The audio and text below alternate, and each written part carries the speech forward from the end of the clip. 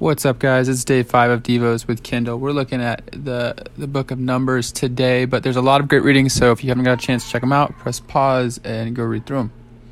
Great, so Numbers 12, an interesting one for sure. It starts out talking about Miriam and Aaron and their, whether it's because of envy or pride. I guess they're mad that Moses married a woman, a Cushite woman. I'm probably saying that wrong, but he married a Cushite woman, and they bring it out against him, and they try to take it to God. And so God's like, hey, we're going to have a meeting, brings them all together. And the thing I was encouraged by, I think, just with, I work with family, I love my family, and I think the way Moses handled everything and the heart that God put into Moses, he wasn't like, are you kidding me? You guys are upset about this? He was meek. He was kind. He was loving. He wanted forgiveness for Miriam. It wasn't like she should have leprosy. When you read it, you'll see.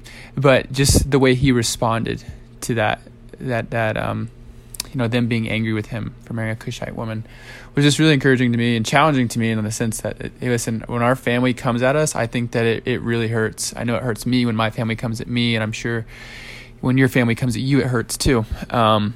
But I think a good word for today is to be like Moses. And I think we should seek out to love them and find forgiveness for them, and even ask God to help them through that. Maybe not to their face, right? But Moses asked God to, hey, forgive Miriam. Don't let her have this sickness. So that's a good word. Be like Moses today.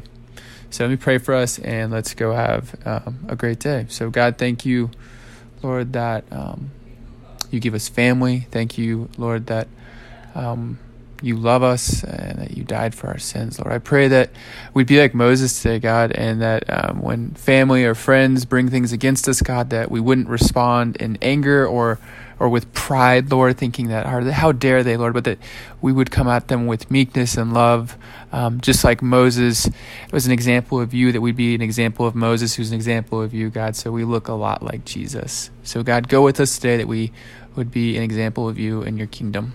In your name I pray. Amen. All right, guys, go have a great day. All right, talk to you later.